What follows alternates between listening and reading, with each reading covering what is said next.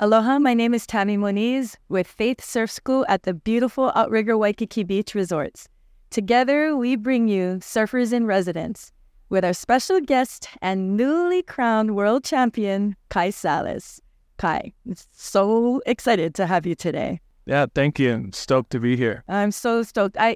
We surf together. I get a little coaching tips from Master here, but I'm excited to hear your story, your back-end story, because I know you, but I don't know a lot about you, and I'm really excited for this time to get to know you, and I'm excited for you guys to get to know Kai as well. Anyways, so let's start. I would like to start from your beginnings, your growing up here. I hear that you have so much history here, and so yeah, tell me about it.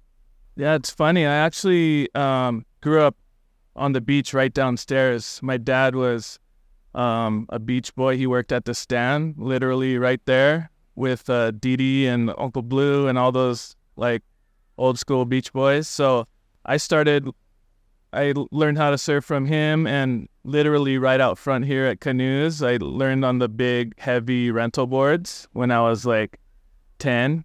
So yeah.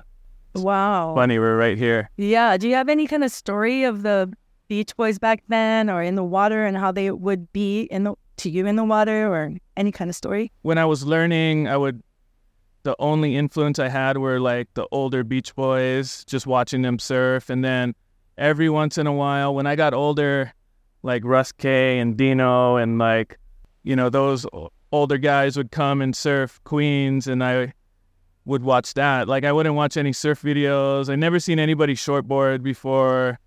Everyone in Waikiki longboarded, which is kind of why I got into longboarding. Wow, that's awesome. Well, in Waikiki, this is a special place for us because the history of our ancestors in the past have a roots here. Do you want to kind of share a little bit? Yeah, you hear all the stories of Duke and how he was basically, not only an Olympic athlete and godfather of surfing, but he also taught people how to surf, and he was lived that beach boy lifestyle, which kind of I consider myself a late generation of that.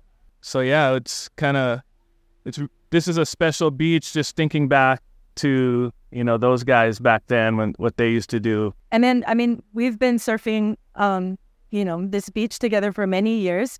Back in the days when you started professional surfing, tell us what that was like back then, when you started, compared to how did it evolve to this? Yeah, so the longboard, the professional longboard tour or circuit has changed. When I first started, it was very progressive.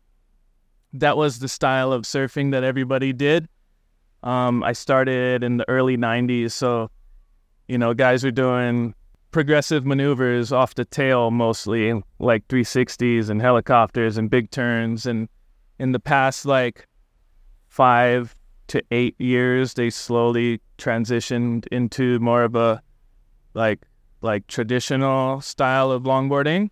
So that was the biggest change throughout my years, my experience. And you had to make those changes because you were one of those noted to be a power surfer, with those special maneuvers. How did that change? Yeah, so during that transition where the criteria changed from progressive to traditional, it was either you quit competing and you just keep surfing the way you're surfing, and which a lot of people did.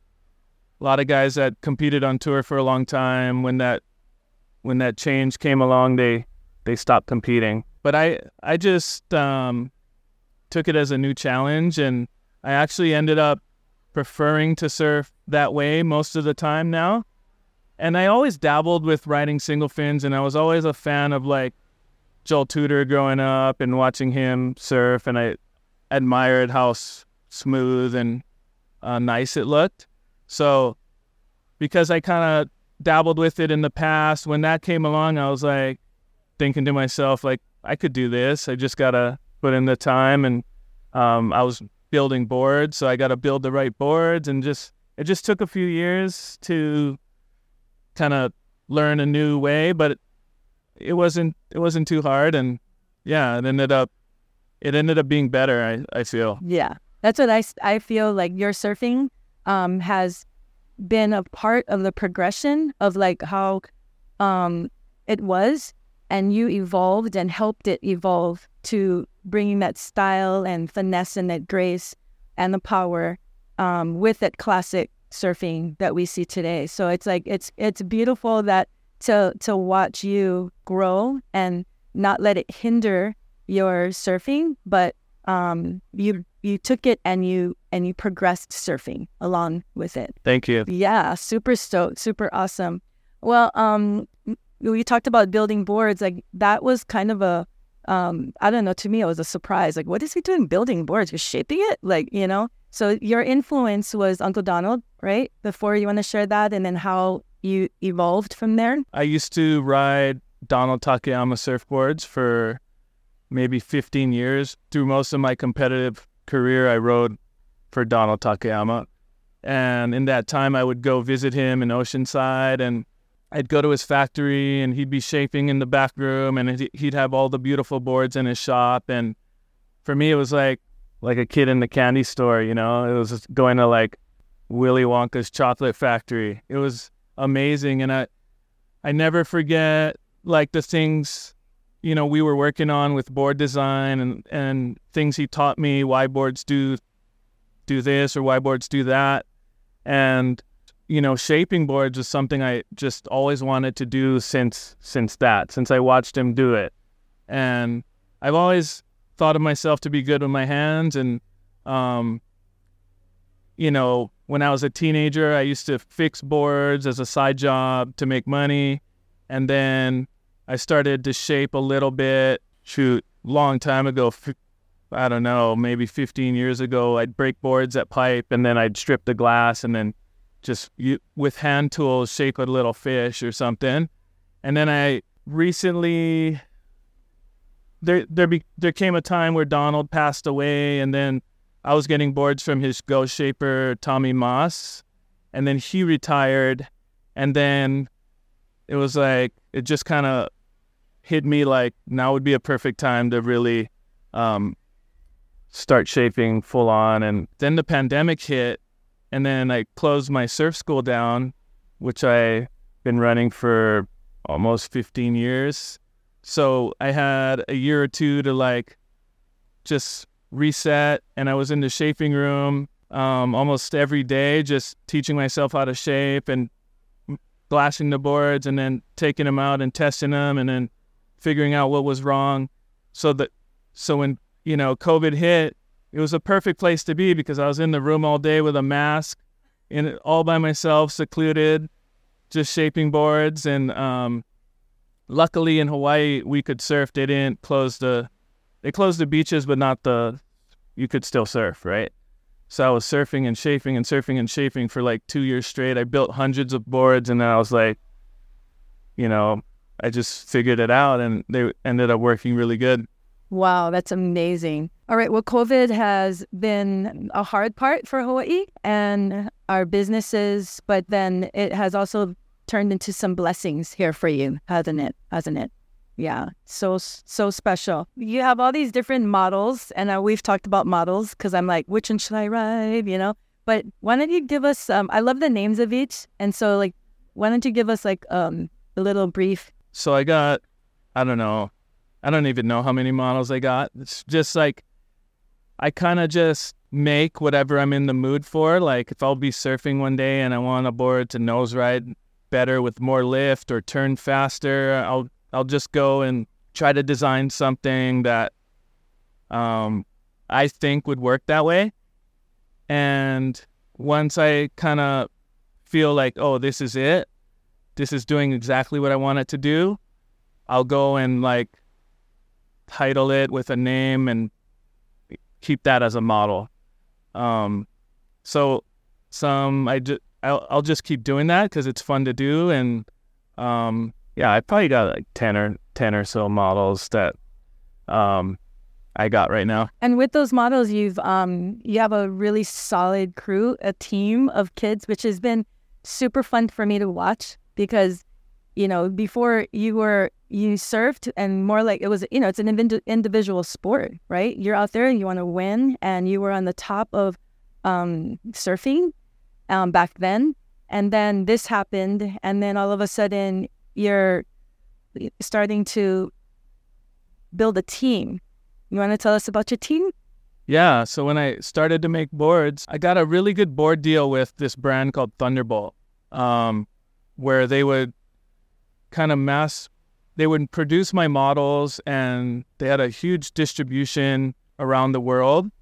And I was watching like Connie and Kayleese and some of the kids in Waikiki who didn't have that great of a board sponsor, and they were stuck on the same board, and I saw their surfing progress, but their boards weren't keeping up. And I was like, hey, I called them and I'm like, guys, I could, make you whatever you want. I know exactly how you surf, and I think it would really help your surfing. I was clever enough to figure out a way to pay them also, because if they're riding anyone's boards, people are going to notice, and it's going to result in board sales, so they should benefit from that. So it turned out that I was able to sponsor them and make them boards that are working for them. They're winning contests, so I'm stoked to see them win contests. But even I surf a lot with them right here in Waikiki, and a lot of times just paddling back out, watching Connie or Kayleese do something great on my boards is as rewarding as anything, So yeah, it's been really fun. Yeah, it's like you're artist, and they're like allowing to display your art and your piece, with such elegance and beauty.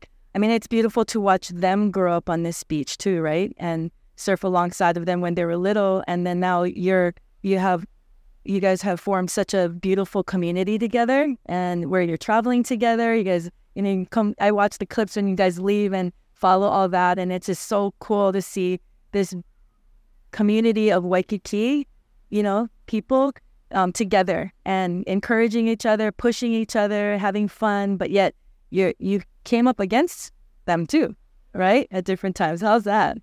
Yeah, so this year we all traveled together. When we went to the US Open was the first event. We stayed in a little Airbnb down the road, and it was really fun, free surfing, and we were eating together in the same house. And then Connie and Kayleese ended up winning that event. So it was really, really cool. We were all happy. And then we went to Bell's, and same thing. We all stayed in the same house. And then I ended up winning that. And then we went to El Salvador, and then we were all staying in the same hotel. And then Connie ended up winning that. Kayleese got second.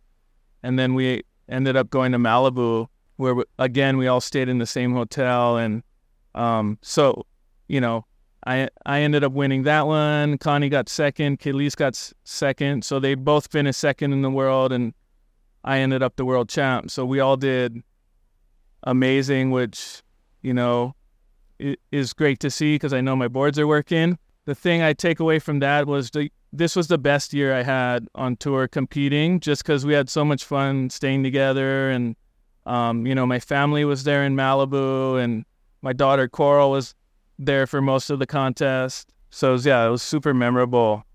So what do you think, a lot of times you think that could be a hindrance, right? To have all this fun, because we're there to win, right? But how does that add? How did that add to your life? This year and last year, I'm getting older, so I'm kind of just realizing I'm not taking it super serious. So I bring my family, and I am taking it serious, in preparation, where I'm training and making sure I'm on the right boards and studying when I'm there, because I don't want to go there for nothing. But I've learned to kind of let go of all the pressure, That's really special. That's not easy to do, right? That takes a lifetime to figure it out. So you won, and we watched that, and it was so amazing to watch all this happen and cheer each on and to the finals. And you were up against your team rider and your very good dear friend Kaniala, and to win that, What were you from the beginning to that?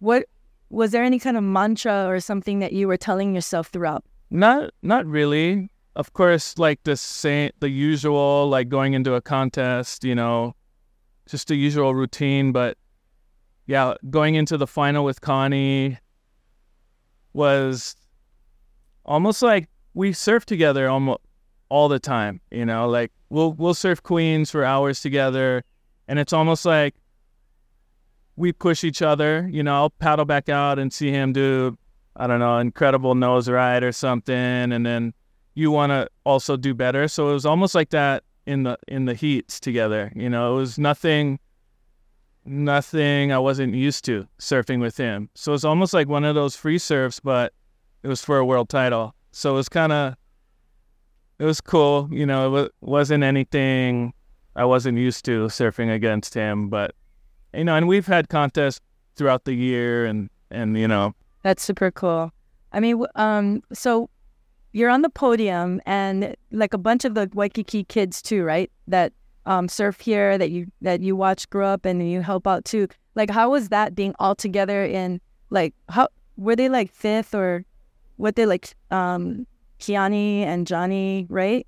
Like a bunch of the Waikiki kids. Johnny and Kiani weren't in the final 8 for Malibu, but they all had like really incredible performances, which, I was proud to see them, do that. Like Johnny made the final against Connie in El Salvador, and that was really cool because I was watching those two like, surf out there when they were basically, I don't know, little kids, 11, 12 years old.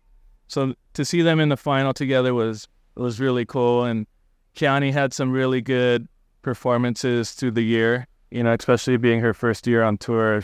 She did great. And Sophia, she won an event, and I think she finished 3rd in the world. So, if you look at Waikiki as a whole on that tour, like, man, we're a Waikiki storm. That's right. That's right. And it's like when you guys win, when you win, we feel like we win. Like Hawaii wins, but we win as people of Waikiki. There's so much pride in our culture here and our lifestyle here and our families and everything. So it's just like we all win. All of our family are just like, yeah, so amazing. Okay, so we're gonna end here, but I think one of the most important things is your family. The success of you as a man, as a husband, a business owner, a father, has a lot also to do with, family. What has your kids or wife, have they coached you on anything, or have they said, anything that you kind of keep in mind? One thing that my family helped with my competing is, my daughters are both kind of getting good at surfing, and for me, I feel like being a surfer is the best lifestyle I could have ever wished for, and I want to pass that down to my kids. So, a lot of these contests, having my 2 daughters there, I just wanted to go out there and inspire them. So that's why, I just wanted to give it my all this year and put a lot of effort in hopes to show them this is what you could do one day. And that goes for all the kids that grow up from Hawaii. I want to inspire them, to show them this, you could do this one day. Awesome. You are an inspiration, Kai. And if there's 3 important things that you would want to tell your children, or even the kids here, what maybe 3 things you would want to share with them? Number 1 is just never let yourself get caught up in like drugs or alcohol, because that'll just make life hard. Life's hard enough as it is. So you want to stay away from that. And then, second thing is just whatever you want to be, just, try your hardest at it and follow your dreams and never give up. And I don't know. Top 2. Those 2 are awesome. Good enough, I think. That is so good. Well, gosh, we thank you so much, Kai, from the Outrigger Waikiki. and myself as your friend, as your student. And hopefully I can make you proud one day by getting on the nose. But thank you for joining us and for sharing your life. And I hope that you guys at home and the viewers will be able to get a little bit more familiar with our 2023 Longboard Men's World Champion.